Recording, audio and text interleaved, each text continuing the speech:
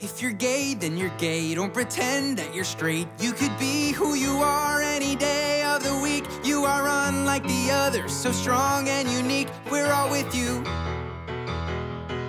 If you're straight, well that's great. You can help procreate and make gay little babies for the whole human race. Make a world we can live in where the one who you love's not an issue. 'Cause we're all somewhere in the middle. We're all just looking for love to change the world.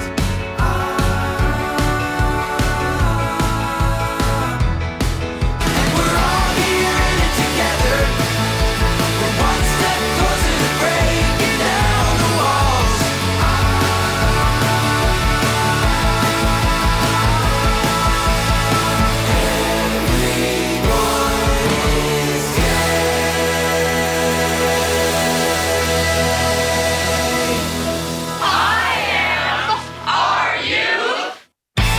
Thanks for tuning in, and welcome to the December 9th, 2019 edition of IMRU Radio Magazine. The world's longest-running lesbian, gay, bisexual, and transgender radio show, now including the queer and intersex communities in our mission statement and proudly promoting our allies. Hello, I'm Michael Taylor Gray. And I'm Chloe Corcoran. Tonight in Storytellers, Michael Taylor Gray takes one for the team and sits down across from Florian Klein, a.k.a. porn star Hans Berlin, in a small, dark room. I can't believe you just said takes one for the team. But you know, journalism is a tough job, Chloe, but someone has to do it. I have no regrets. Some scrapes and bruises, but no regrets. Tonight, it's a double feature of storytellers. This one with Hollywood's bad boy, Jasper Cole. There's a story behind the story, but first, the honest tea. The process for picking stories each week is not an easy one, and we go through, and a lot of the stories around our community are difficult. They are often negative. They're about things being done to us. And I think it's time for us to take a little bit of a look at things that we're doing in the community as well. And let's start with a story from Rain Dove. Michael Taylor Gray, who is Rain Dove? Rain Dove is a gender non-conforming model. And they gave a masterclass moment online on social media when a mother of a child lashed out at them, claiming that they had made her child sick. And by sick, the mother meant? She meant that her child had asked about binders.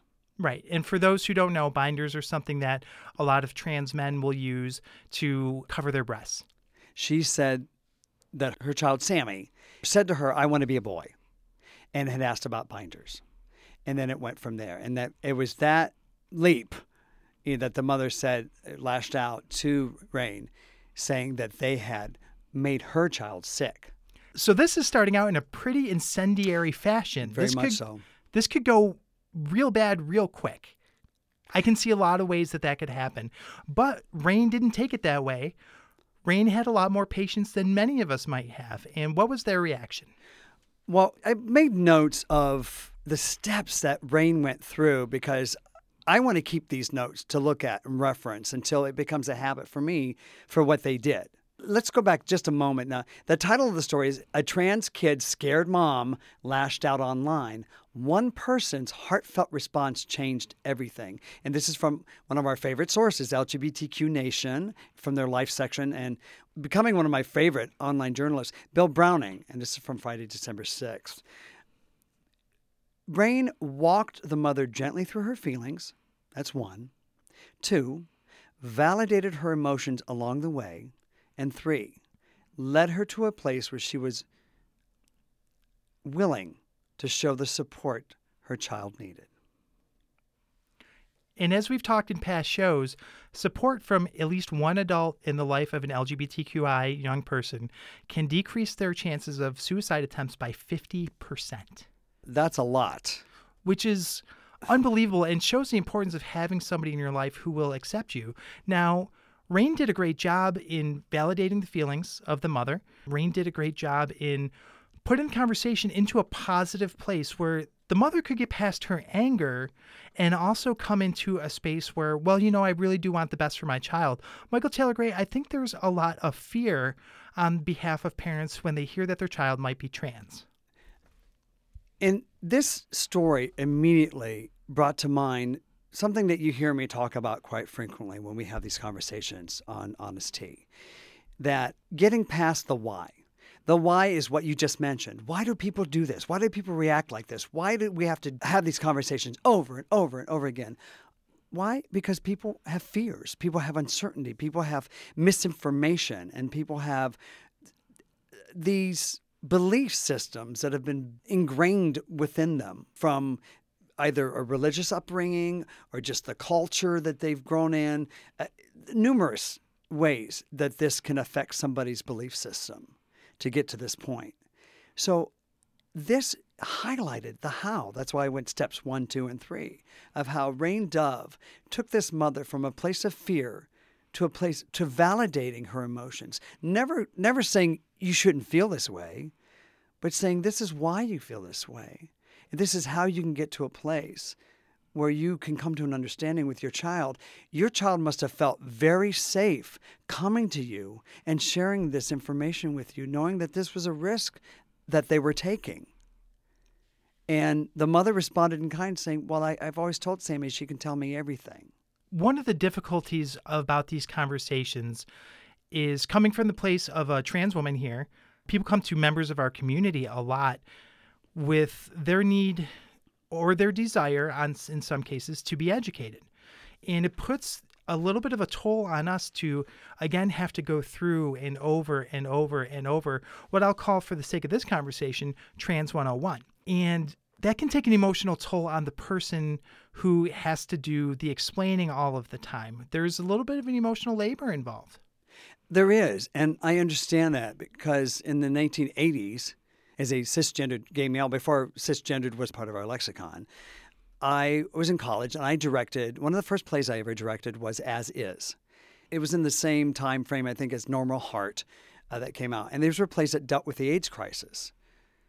So I was having those conversations. Okay, I'm gay. That doesn't mean I'm HIV positive or that I have AIDS. It was, those were the words that that's how we were expressing it back then. And I got tired of, it seemed like every play or every movie or every conversation that came out, everything that was put into an artistic format was dealt with if I saw one more play that dealt with somebody tragically dying from AIDS or somebody coming out and having to go through such turmoil with their family and their friends, it got exhausting.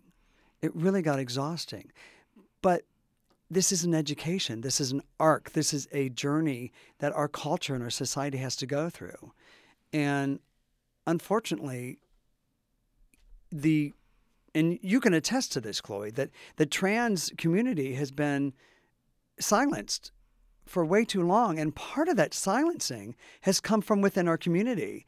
And from the gay male community. If you watch Pose, there's one of the episodes in season 1, 2 of the gals go to a gay bar and the owner asks them to leave because they're going to hurt business.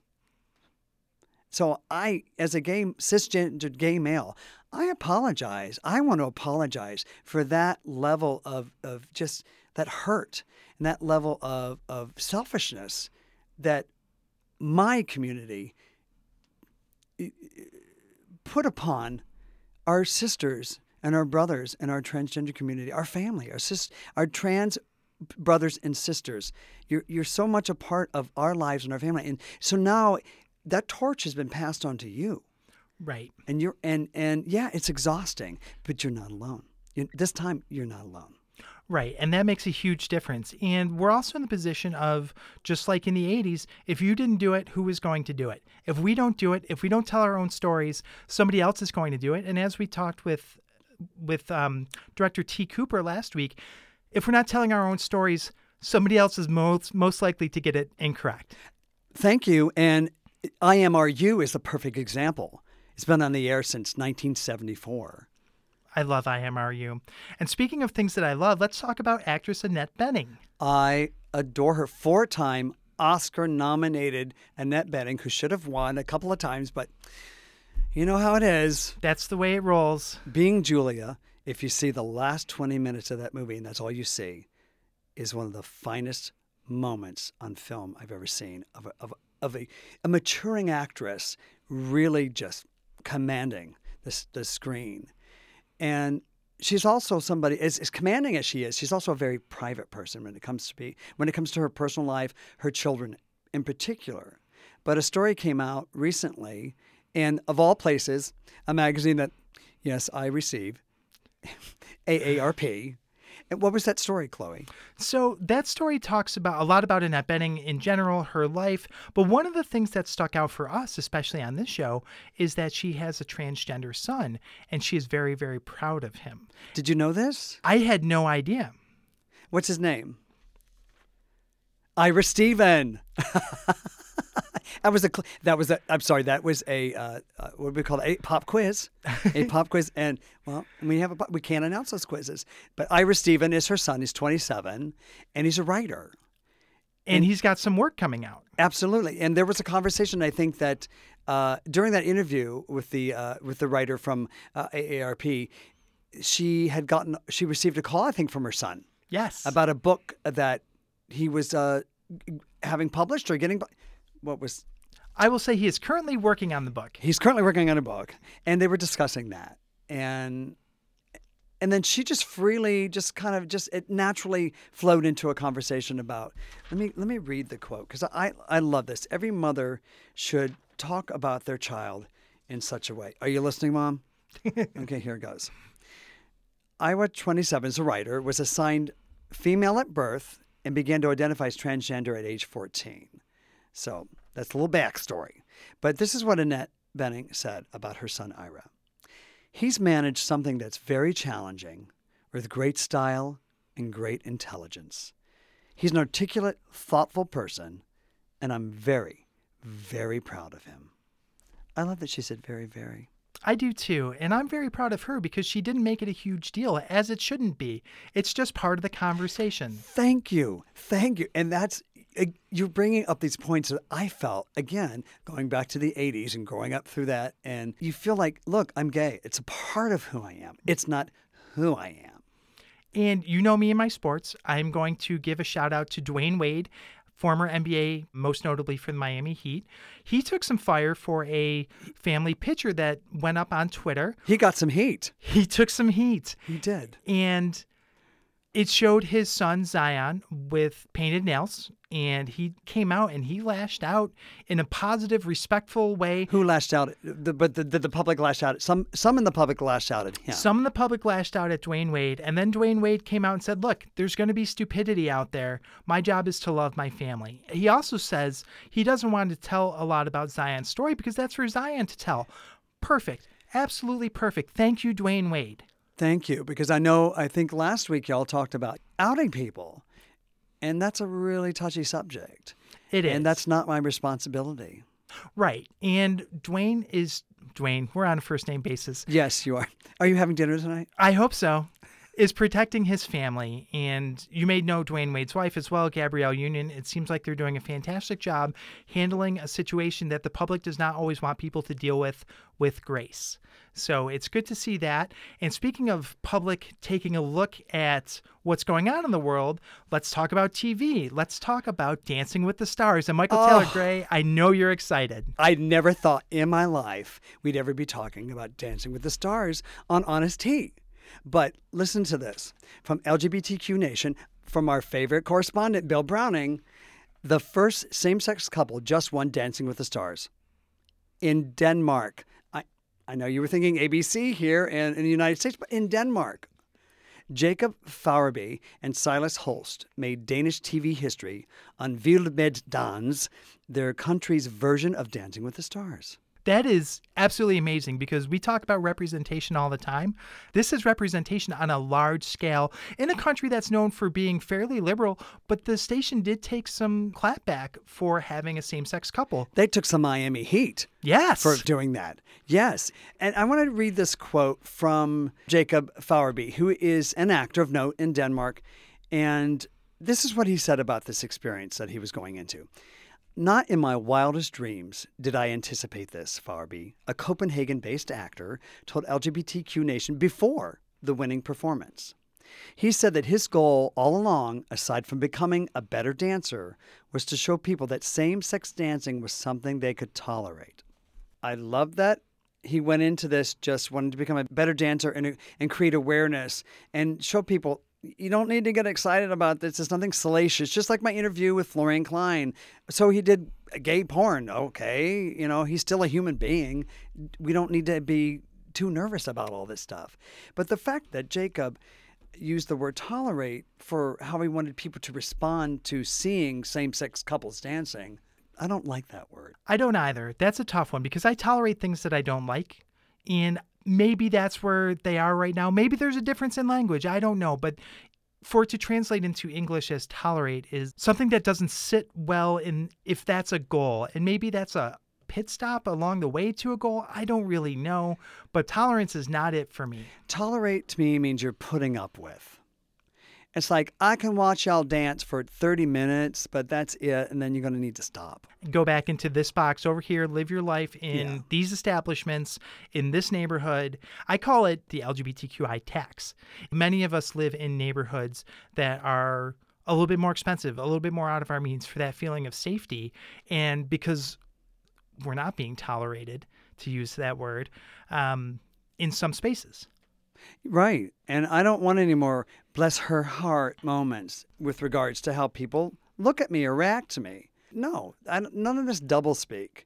Let's just keep moving forward. Let's just show people that this is part of life. People connect in different ways. This is the last season for the television show, speaking of TV shows, Modern Family. Yes. And I love that that's the name that they chose for that show. Because it shows modern families. Families come in all shapes and sizes and combinations. And that's important. Dancing couples come in all sorts of combinations. And they're modern dancing couples. That's just all it is. Well, Michael Taylor Gray, I am happy to be part of your IMRU family, along with all the other fantastic people here. Welcome back from North Carolina. We're very happy to have you. And thanks for a great show. Thank you. Let's go dancing. I'm ready. And that's The Honest Tea. Gertrude and Alice in Paris, coming up now in the Rainbow Minute. From the day they met in 1907, Gertrude Stein and Alice B. Toklas were inseparable. Both were born into prosperous San Francisco Jewish families and were well educated, and both of them visited Europe as children. Gertrude was a cultural magnet and poet. Alice was more reserved and faded into the background, giving Gertrude the spotlight. Their dog was named Basquette, and they called their automobile Priscilla. Their salon was at 27 Rue de Fleurus in Paris, which was visited by many of the greatest artists and writers of the world. In fact, their home was a center of art and culture in Paris for 4 decades. They had a vast art collection, including paintings by Matisse and Cézanne. And then Gertrude met Picasso. The Rainbow Minute is produced by Judd Proctor and Brian Burns at WRIR in Richmond, Virginia, and read by volunteers like me, Pat Gershonoff. Hello, I'm Jerry Jewell, Cousin Jerry from Facts of Life and Jewel from Deadwood, and the author of my new book called I'm Walking as Straight as I Can. And you are listening to IMRU Radio Magazine. My mama told me when I was young, we were all born superstars. She pulled my hair, put my lipstick on, and her glass of her boudoir. There's nothing wrong with all the who you are, she said, 'cause you have your perfect baby. So hold your head up and you go far. Listen to me when I say, I'm ready for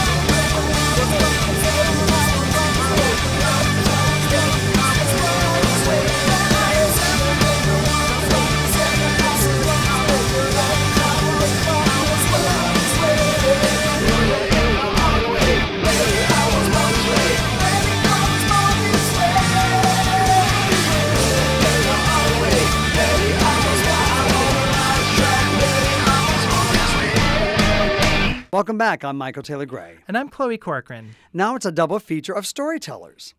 First up, my interview with Florian Klein, a.k.a. Hans Berlin, from the adult gay male porn industry about his foray into the world of, get this, stage musical. You know, Michael Taylor Gray, we really appreciate the sacrifices you make for our IMRU listeners. I'm a giver. Welcome back. I'm Michael Taylor Gray. And I'm Chloe Corcoran. Now it's a double feature of my favorite segment, Storytellers. No. Now it's a double feature of Storytellers. And first up, my interview with Florian Klein, a.k.a. Hans Berlin, from the adult gay male porn industry, about his foray into the world of stage musicals. You know, Michael Taylor Gray, we all appreciate the sacrifices you make for the IMRU listeners. I'm a giver. Within our ever-expanding LGBTQI+ community, there are many heartfelt, challenging, intriguing, and entertaining stories to tell. I'm Michael Taylor Gray, and this is Storytellers. I am talking with Florian Klein, who is the creator of Shooting Star, a revealing new musical. Why don't you tell us a little bit about the show itself and how it came to be? Shooting Star Revealing New Musical is a musical love story set in the world of gay porn. And usually when I say that, either ends up in a giggle or people being scared. Even though everybody watches porn, nobody talks about it, because Shooting Star is loosely based on my own experiences. I was shooting with Jesse Aris, who used up all of his porn money to have his own music produced. Was basically a singing porn star. I saw him back then at Mickey's in West Hollywood. I also saw him in London performing in a jockstrap and sneakers and was singing songs like I'm Your Porn Star. And he was one of my first scene partners in 2013. I started working in the adult film industry in 2012, and that gave birth to the idea of writing a musical that is set in the world of gay porn, because a singing porn star, porn musical. Where did your porn career start? Here in the United States? It started here, actually, in LA, in Anaheim. I have the classic story that is also portrayed in Shooting Star of an actor coming to Hollywood to become a star. It just doesn't work out the way that I planned it to, and I ended up in porn. I started go-go dancing at Mickey's in 2010, go-go dancing all over the city, all over the country, and I got approached to do porn. And at that point, my standard answer was, no, I can't do that because I'm a real actor. In 2012, I realized I don't really have an acting career that I can destroy by doing porn. I was already close to being 40, and I gave in and I shot my first scene in Anaheim for a website called manhandle.com. Are you originally from the United States? No, I was born and raised in the southern part of Germany, where the hills are alive with the sound of music.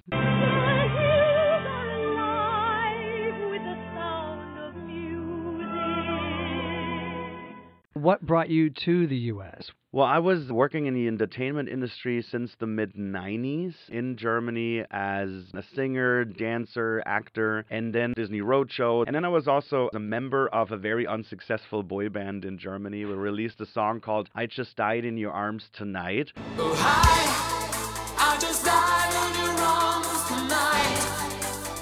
It must be something you say. I just died in your arms tonight.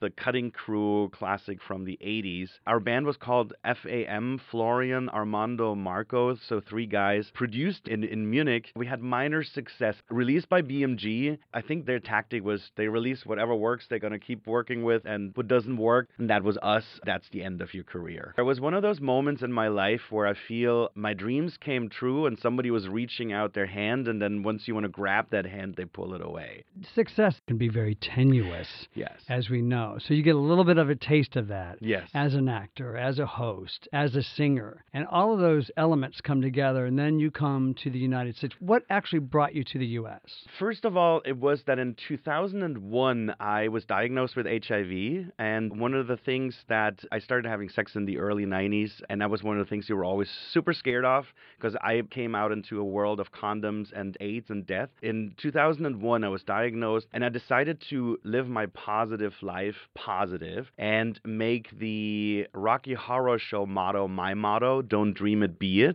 Don't dream it, be it. So in 2002, I felt like I wanted to make one of my dreams come true and go to New York and study acting for 3 months and then go back to Germany. I never wanted to come here full time. Once you get diagnosed with HIV, even in 2001, it was not a death sentence anymore, but you get confronted with your mortality. Our time on our planet is limited. Okay, I'm going to make it possible. I'm going to visit a friend of mine in New York that I had met in Germany and just go for it. Came to New York, studied acting there, and fell in love with the city and signed up for a 4-year program and basically left Germany. You signed up for a 4-year program there in New York? Yeah, in New York at HB Studio, which is a small acting school in the Village, founded by an Austrian, Herbert Berghoff, and a German woman was teaching there, Uta Hagen. That is quite a name in the acting world. Unfortunately, she passed away, so I never took classes with her. I read her book because that was like the Bible at HB Studio. Oh, wonderful. Yeah. And so you got to experience that. Yes. So that's part of your background, part of your training. Speaking of Shooting Star, a revealing new musical, which you had a staged reading or presentation in New York first, and then you had a run during Pride season here in Los Angeles at the Hudson Theater. What is the story that you wish to tell with Shooting Star? Because I know you say that it's autobiographical in nature, but it doesn't have a sad ending. The musical itself doesn't have a sad ending. You do give it a sense of hope. What is the story that you wish to tell? What do you want your audience to walk away with when they see Shooting Star, a revealing new musical? Destigmatizing the porn industry and its players, its performers. I think a lot of the times when we watch something like Shooting Star, when we watch something like Rent, you learn that there's more that connects us. So I want people to walk away and see, oh, if you work in porn, you're not a victim, you're not a bad person, you're not awful. That they see, oh, these are real people with the same hopes, dreams, fears, with their search for love and for themselves. Where's the love in all the lovers? Where's the love in all the lovers? Where's the love in all the lovers I've known?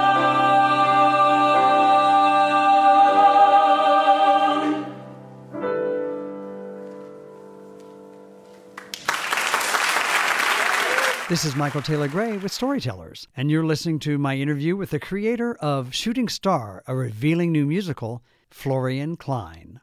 Just moments ago, when you mentioned this part of your career, people either giggle or they feign some kind of shock. And you have some deeply personal views regarding that. Because you mentioned everybody. Everybody's seen porn. Somebody in somewhere, some way, somehow has seen porn. I think Shooting Star is a result of my own thinking that when in 2012, as I said, when I gave in to do porn, I felt like a failure. After New York, I moved to LA in 2006 and was pursuing acting for 7 years. I was really working, I was auditioning, I was working on my craft, but I was not really working as an actor. In 2012, I felt a little bit like a failure that I gave up and started doing porn. But then over the years, I realized that I always wanted to become an entertainer. I came to LA to become an entertainer, to make money off of my entertainment. I wanted to have fans, I wanted to travel, and all of that has happened. I made my dreams come true. And one of the things that I realized how hypocritical our society is, because is a Tom Cruise only a good person because he does the real acting, he does the real Hollywood, and is someone like me, who we're the dirty little sister of Hollywood just because we do the in front of the camera and not behind the camera, does that make us a bad person? Does that really make me a failure? And I realized no, because I have live appearances, I do live erotic shows on stage. So what's the difference between me and a Madonna? Yes, Madonna gets paid more money, but we both entertain people. And it's only our society that says, you have sex on stage, like that's bad. You have sex in front of a camera, that's bad. Because Christianity, Islam, they all tell us that this is something that we have to keep in the bedroom. Our modern societies tell us that sex has to stay in the bedroom and yeah. Was there a key moment that you can recall when that perspective started to change? When you took the shame out of it for yourself and realized that your perspective on it, you turned it on its head and went, wait a minute, I'm entertaining, I'm working, I've got a fan base, I can do something with this, and I can bring it to a broader audience. Was there a moment when that kind of clicked for you? Not particularly a moment. It was over time that I realized the more open I am about who I am and not trying to hide who I am, I'm taking the material to gossip behind my back away if I'm upfront with it. And I've also realized that the same thing with my HIV infection, the more open I was about it, the less problems I had. When I was trying to hide it, to conceal it, I've always had problems with it. Now I put on Grindr and Scruff that I'm undetectable, which means that undetectable equals untransmittable. U equals U is also something that I work for, that someone like me who is under successful treatment can pass on the virus anymore because a virus is undetectable when I'm taking a test. I've realized that the same thing with porn, with being open about everything, that I can change people's mind and show them I'm not a bad person and we are not a bad industry. And that's definitely what helped to put Shooting Star together. And it's a show that it's funny, it's entertaining. It also has moments where people were crying because it's also very emotional. So it's not, oh, look at us, we're normal people. It's entertainment. I want to thank you for doing this, because as much as we glorify in our own culture here and around the world, we glorify violence in film and TV, on stage. It's okay to show all of that, but we can't show anything sexual, and for God's sake, showing anything that has anything to do with the LGBTQI plus community. But you give us another opportunity to entertain us and to also look at an industry that has been given this moniker of shame, yet we know everybody behind a closed door has experienced or taken part or viewed some aspect of this industry. I really appreciate your sense of pride and your sense of ownership with the choices you made in your life and the path that you took, and how you're able to use that for yourself and use that to lend a wider perspective. What I'm very thankful for is that porn also gave me a platform to talk about HIV. Something that changed my mind was also when I told my parents in 2014, first of all, about my HIV infection. I always try to keep it from them for 13 years. As my therapist said, the good son syndrome. You can probably relate to that when we felt like something was wrong with us. The good son syndrome, you wanted to be the best son because you already put some pressure on your parents. So that's why I said, like, I kept it away from my parents. My brother did too many steroids as a professional bodybuilder. He developed testicle cancer. Did he think twice about telling our parents about testicle cancer? No, because when you have cancer, it's like you can just go out and tell everybody about it. In 2014, I had foot surgery, and I knew I had to be with my parents for a few months and have them take care of me. And I didn't want to hide my medication anymore, so I sat them down at some point. I said, listen, it's like I've been keeping this from you, and I'm HIV positive, but I'm super healthy, and my life is beautiful, and I'm happy. And I'm also a very successful performer in the adult film industry. Probably something you might not be happy for your son, but I'm very happy in my life. Maybe we can all be happy. That took forever to say all of this. I was crying. My parents were crying. And my dad said,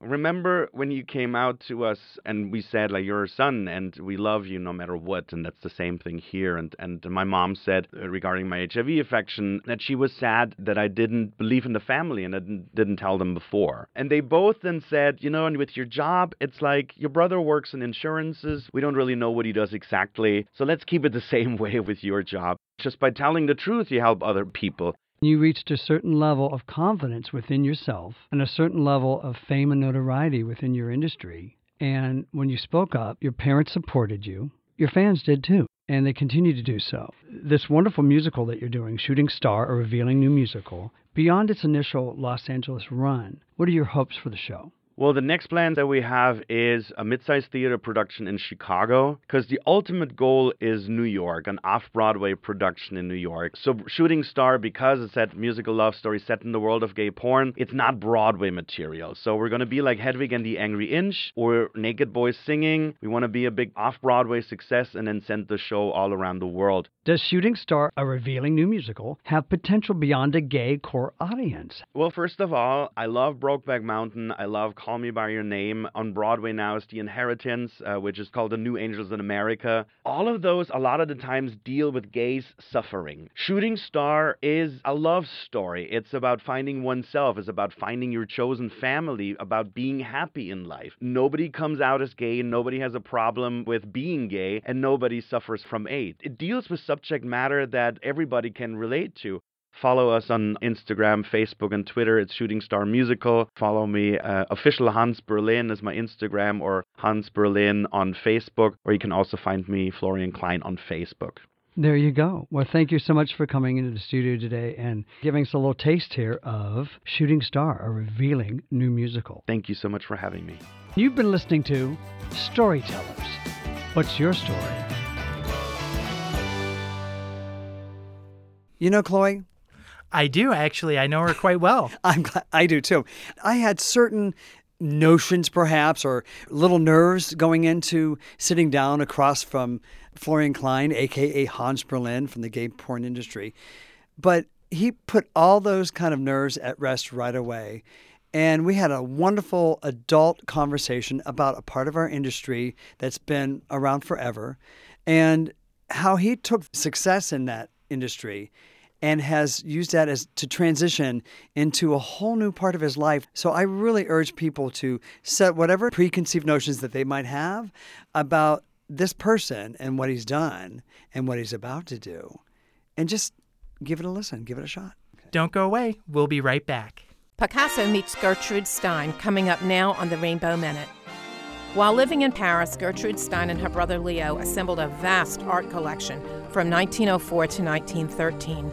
They purchased 2 paintings by Picasso, The Acrobat's Family with Monkey and Young Girl with a Basket of Flowers. Leo wanted to meet the artist whose work he owned, so he asked Henri Pierre Roche to take them to Picasso's studio.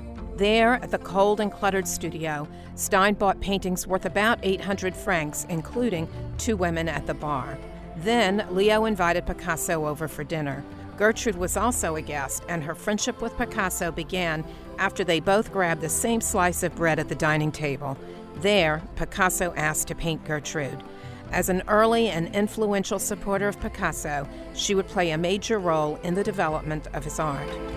The Rainbow Minute is produced by Judd Proctor and Brian Burns at WRIR in Richmond, Virginia, and read by volunteers like me, Pat Gershinoff. Hi, I'm Amanda Burse, and you're listening to IMRU Radio Magazine, out front and out loud since 1974.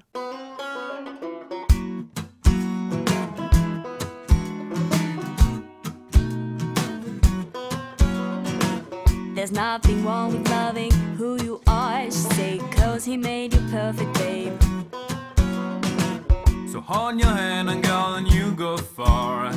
Listen to me when I say I'm beautiful in my way, 'cause girl makes no mistakes. I'm on the right track, baby, I was born this way. Don't hide yourself in regret, just love yourself on your set. I'm on the right track, baby, I was born to be brave. I'm beautiful in my way, 'cause girl makes no mistakes. I'm on the right track, baby, I was born this way. Don't hide yourself in regret, just love yourself on your set. I'm on the right track, baby, I was born this way. Baby, baby, baby, baby, baby, baby, baby, baby, baby, baby, baby, baby.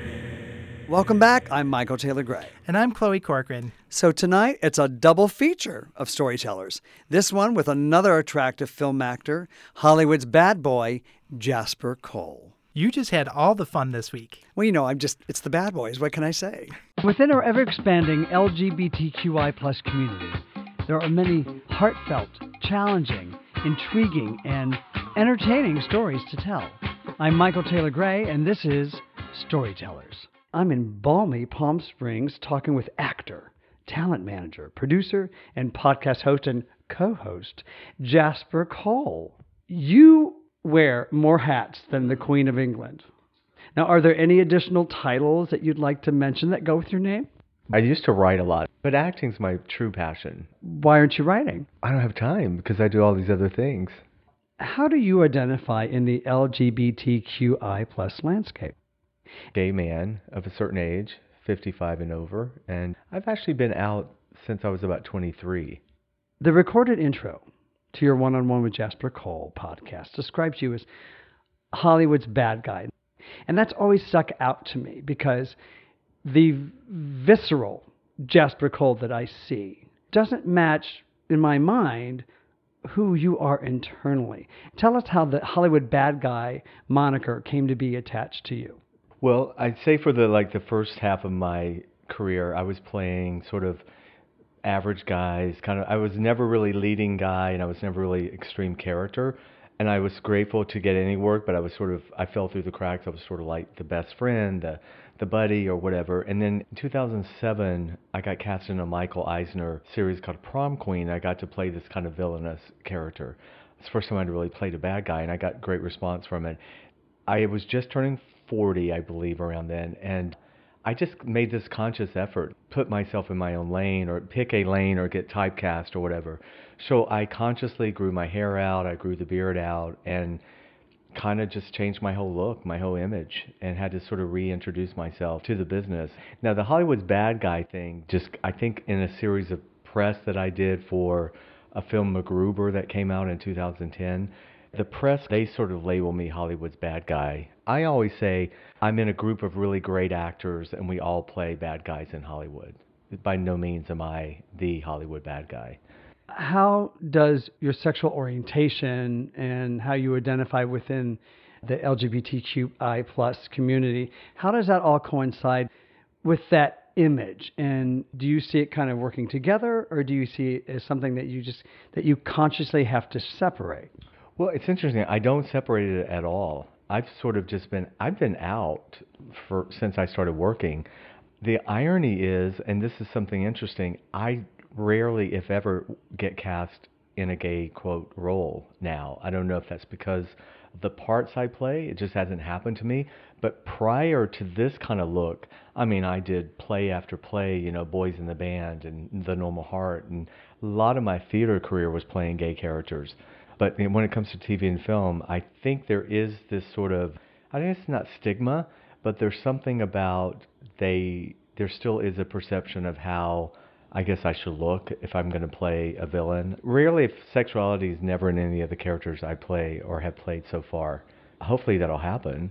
What are people's first impression of you before they speak to you or get to know you?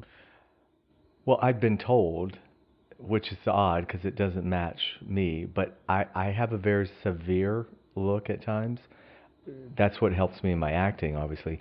I must come off a little scary at times or a little standoffish, which is, my real personality is nothing like that at all. And so that's part of the reason I started doing my podcast, One-on-One with Jasper Cole, just to let people see my real personality. Now, a good thing about me, too, is my voice doesn't really match my look all the time, which has been a plus for me in my acting career, because a lot of the bad guys that I play tend to have a little vulnerability to them. I play on that in the characters I play. I always kind of bring a certain vulnerability to them. You're from Georgia, so you have a certain southern genteelness about you that comes through with your demeanor. Tell us a little bit more about that. I've been gone 32 years from the South, but there's a dichotomy. A lot of people think Southern accents can immediately make people sound stupid.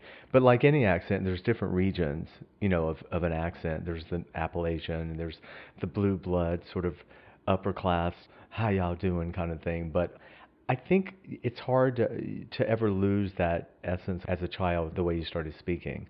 I never really did anything to try to change my voice at all. I just thought, this is who I am. I can turn it up more, obviously, and become more Southern. Do you kind of mess with people sometimes with that?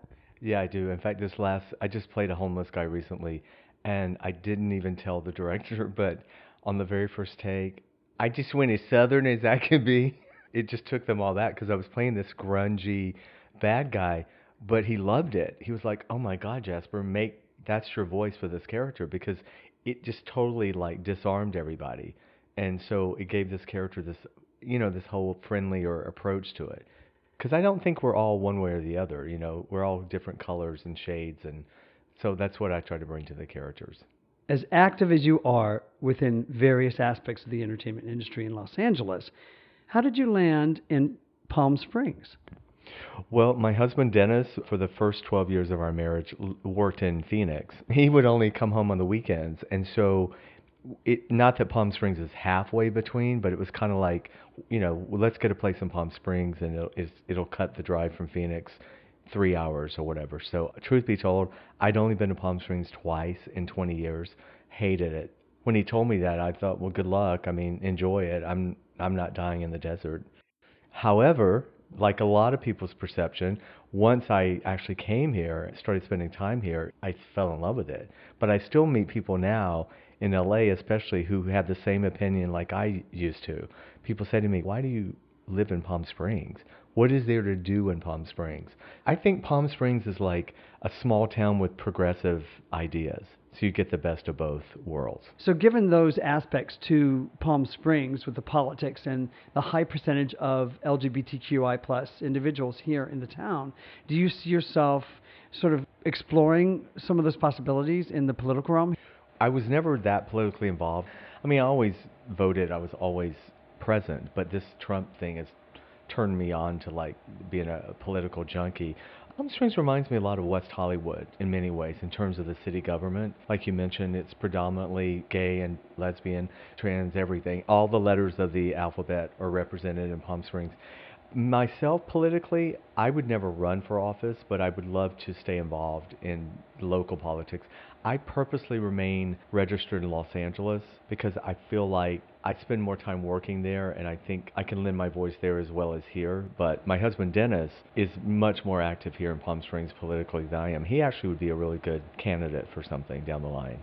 So you're happily married, living in Palm Springs, booking film and television acting gigs, podcasting 4 seasons now on One-on-One with Jasper Cole, and now our podcast that you and I do called Breaking the News. You're managing successful clients and producing projects as well. Now, how do you do this and remain one of the most grounded, calm, focused, and kind and supportive people that I've ever known? Well, thank you for that, first of all. I think actually living out here helps, being away from L.A. constantly. I mean, I was so rah-rah L.A. all the years I lived there, and I still love L.A., but I would be the first person that would, like, don't say anything bad about L.A. kind of person, so it's no shade to L.A., but I'm fortunate that I get to work from home, so when I'm not acting, when I do these other things, it's basically the computer and the phone, so as you know, I can be anywhere in the world actually still managing, producing, and even now podcasting and doing the radio show, we can do that from wherever. As I've gotten older, I've gotten calmer. I don't have to hustle as much. I think I just reached a certain age now where I'm just grateful and I'm just in the moment and accepting, and I'm not chasing as much anymore as I used to. This is Michael Taylor Gray with Storytellers on IMRU, and you're listening to my interview with Jasper Cole. You're so laser focused on politics, and you seem to know everybody or have had some experience with politics. Tell us about your interesting connection to the Georgia governor's race. So the current governor, Brian Kemp, he and I we grew up together in Athens, Georgia. We were really close friends some years past high school. I know his wife very well and his wife's sister. You know, Athens is a college town, but it's a small town. Now, Brian is obviously Republican and was a Trump supporter. My family's one of the few Democrat families left. I always say last one out of Georgia. We were politically diametrically opposed, but we always had a very respectful relationship because he was Secretary of State. In years before that, he was a congressman from Georgia. He actually took over his wife Marty's dad's seat, but her dad was a Democrat, so he ended up changing parties and became a Republican. So we've always been respectful, but when he started running for governor this time, I mean, the race baiting and the driving that bus around in the van talking about rounding up the Mexicans, and I don't know if you remember, he had a commercial with a shotgun on the front porch. So that person, I don't know that person. Like, I've never met him. That's a character he was playing. And so those of us who really loved him and knew him, we were very taken back. But I kind of get it now, because that's like what some people say about Trump. People in the showbiz part of his life. For instance, Joan Rivers was quoted many times as saying, "Oh, I just love him because he's just all showbiz. He's just all show." They were really taken back, like who he became when he became president. So that's how it's been with Brian. So we've corresponded through the interweb because our families are friends, and my brother is friends with him. My brother and his wife were big supporters of Brian. So with him, we've had private conversations, and it just solidified the point I always know is that many politicians are playing a character, but unfortunately, the characters they're playing affect people's lives in horrendous ways. He said to me one time, "It's similar to you, you play these characters," and I thought, no, my characters don't, change people's lives. And lastly, what he also said to me was, like the anti-abortion law, he goes, "I'm just fulfilling campaign promises. I know that it's going to get shot down, so it's not really going to pass. But this way I can say I fulfill the promises to my constituents." And unlike you, which I really appreciate, you are who you say you are. When somebody really gets to know you, and I really appreciate that about you. What would you like to impart to younger generations to help them understand how important it is to stay plugged into what's happening in the world around us? I feel like it's almost blasphemous if they don't, because they're living in a time now that they have all this technical stuff that they can stay plugged in. You know, when I was growing up, we didn't have the ability to have all the internet and the Twitter and all the social media. There's not a real excuse. They don't really have a really good excuse for not being plugged in because they have so many opportunities. So I think the most important thing is to just enjoy the journey that they're on and be themselves. Don't try to please people early on. I wish if I had learned that. And like we talked about, living in the moment, and quit talking about this thing about when I make it in life. Just know that you're actually, every day that you get up and you're contributing and whatever you're doing in your journey, that is your journey and you're making it. You have to just keep growing and learning. So it's hard to say this because when we were in our 20s, we thought we knew everything. That's okay, but just stay open to knowing that you don't know everything. And as you get older, then, you know, hopefully wisdom will come, more wisdom. But I just think I'm impressed with the young generation because I think, looking back on my generation, I think they're really the reason we have so much social acceptance, especially with the LGBTQ community. I don't think we would have had gay marriage without a lot of the young mindset. And, you know, Course in Miracles talks about there's only one mind. We all share one thought. So whenever every thought we put out there goes into the universe and it's collective. So the more positive thoughts we can put out, the better. Is there a particular thought or phrase or saying that kind of, maybe it's from Course in Miracles for you, that really sticks out in your mind and something that you grasp onto every day that you would like to leave us with as food for thought? A Course in Miracles says there is only love and fear, nothing else exists. So at any given moment, we choose to be coming from a place of either love or fear. And we have that ability in our lives. So in any given situation, take a moment, step back and go, no, am I approaching this from a fear-based point or am I approaching this from love? Thanks for tuning in. I'm Michael Taylor Gray with IMRU on KPFK Radio. And you've been listening to Storytellers. What's your story? Well, we still have a couple of minutes. Enough time for a last word. Tonight, that's an audio essay from Abby Dees. It happened again. Some friends asked my partner Tracy and me, is one of you like more the man in the relationship? This question doesn't upset me, but it's still weird. After all, I've always thought Tracy and I were pretty much on the same spot on the gender continuum. But people keep asking, is one of you the man? Here's what prompted it this time. I put pictures up on Facebook of Tracy and me at a Shishi fundraiser. Tracy wore a print dress and I wore black cigarette pants and a tailored blouse. We both wore makeup and heels, though if we're nitpicking, mine were just kitten heels. Now, there are any number of reasons why I wasn't wearing a dress, beyond the basic fact that my outfit totally rocked. Among those reasons, I'm deathly white, and legs pantyhose in suntan shade went out of style, if they ever were in style, in the 80s. Another reason is that I have a nasty scar on my shin from walking into a broken flower pot.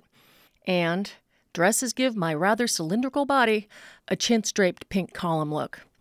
Not included in this list is anything having to do with gender roles. But in fairness to my friends, they didn't ask just because of that one picture. They'd noticed that most of the time, when they see Tracy, she's in makeup and clothes straight from the dry cleaners. I'm usually in jeans, maybe lipstick and sunblock, maybe. So it's not so off the wall for them to wonder if there's something more to this than fashion. What's funny, though, is that they are as much flouters of traditional roles as we are, which is one of the things we love about them. In other words, they're a typical modern straight couple, 2 generations out from mandatory boy-girl conformity. What I get from this is a reminder of just how deeply worn the gender expectation grooves still are, even if real life has much more room for variety. Like, to me, more obvious questions about Tracy's and my personal style choices might be, Abby, are you a lazy, ADD-addled slug in the morning? Or, Abby, do you just not accept the fact that you're a grown-up now and should probably dress like one? I would have to answer yes to both those questions. But for the sake of argument, let's say that there is something to this question of Tracy's and my gender roles. After all, we're not any more immune to those expectations than my friends are. It's the model we all grew up with in some way or another about how couples are expected to interact. Is one of us more like a typical man or woman than the other? Honestly, I'd have to say yes. It looks like this. When it comes to heaving bags of fertilizer to the backyard and grumbling afterwards about how she shouldn't have done that to her back, Tracy's the man. When it comes to wiring a stereo or fixing the computer, I'm the man, and Tracy's the woman making endless suggestions over my shoulder that I try to ignore. When it comes to making charts of finances and household numbers, Tracy's the man, and I'm definitely the ditzy platinum blonde. But when it comes to picking up old socks and underpants from the floor and wondering if Tracy even notices, oh, I am so the woman. However, when it comes to being patient with a curling iron and mascara, Tracy's the total woman, and I'm the man, forever striving to bring my morning grooming ritual in under 2 minutes. And when it comes to emotional communication, Tracy's the monosyllabic man, and I'm the harumphing woman. But Tracy's still got those big, delicate, girly feelings. Does that answer the question? This is Abby Dees. We know you have choices on your radio dial and appreciate you spending time with us. Thank you. Our thanks to IMRU's executive producer, Steve Pride, Rainbow Minute producers Judd Proctor and Brian Burns, and director of distribution, Vash Bodhi. Find us online at imruradio.org and follow us on Facebook at IMRU Radio. If you're a web designer, social media expert, or just interested in LGBTQI community affairs and would like to volunteer with IMRU, we'd love to have you. Email volunteer@imruradio.org.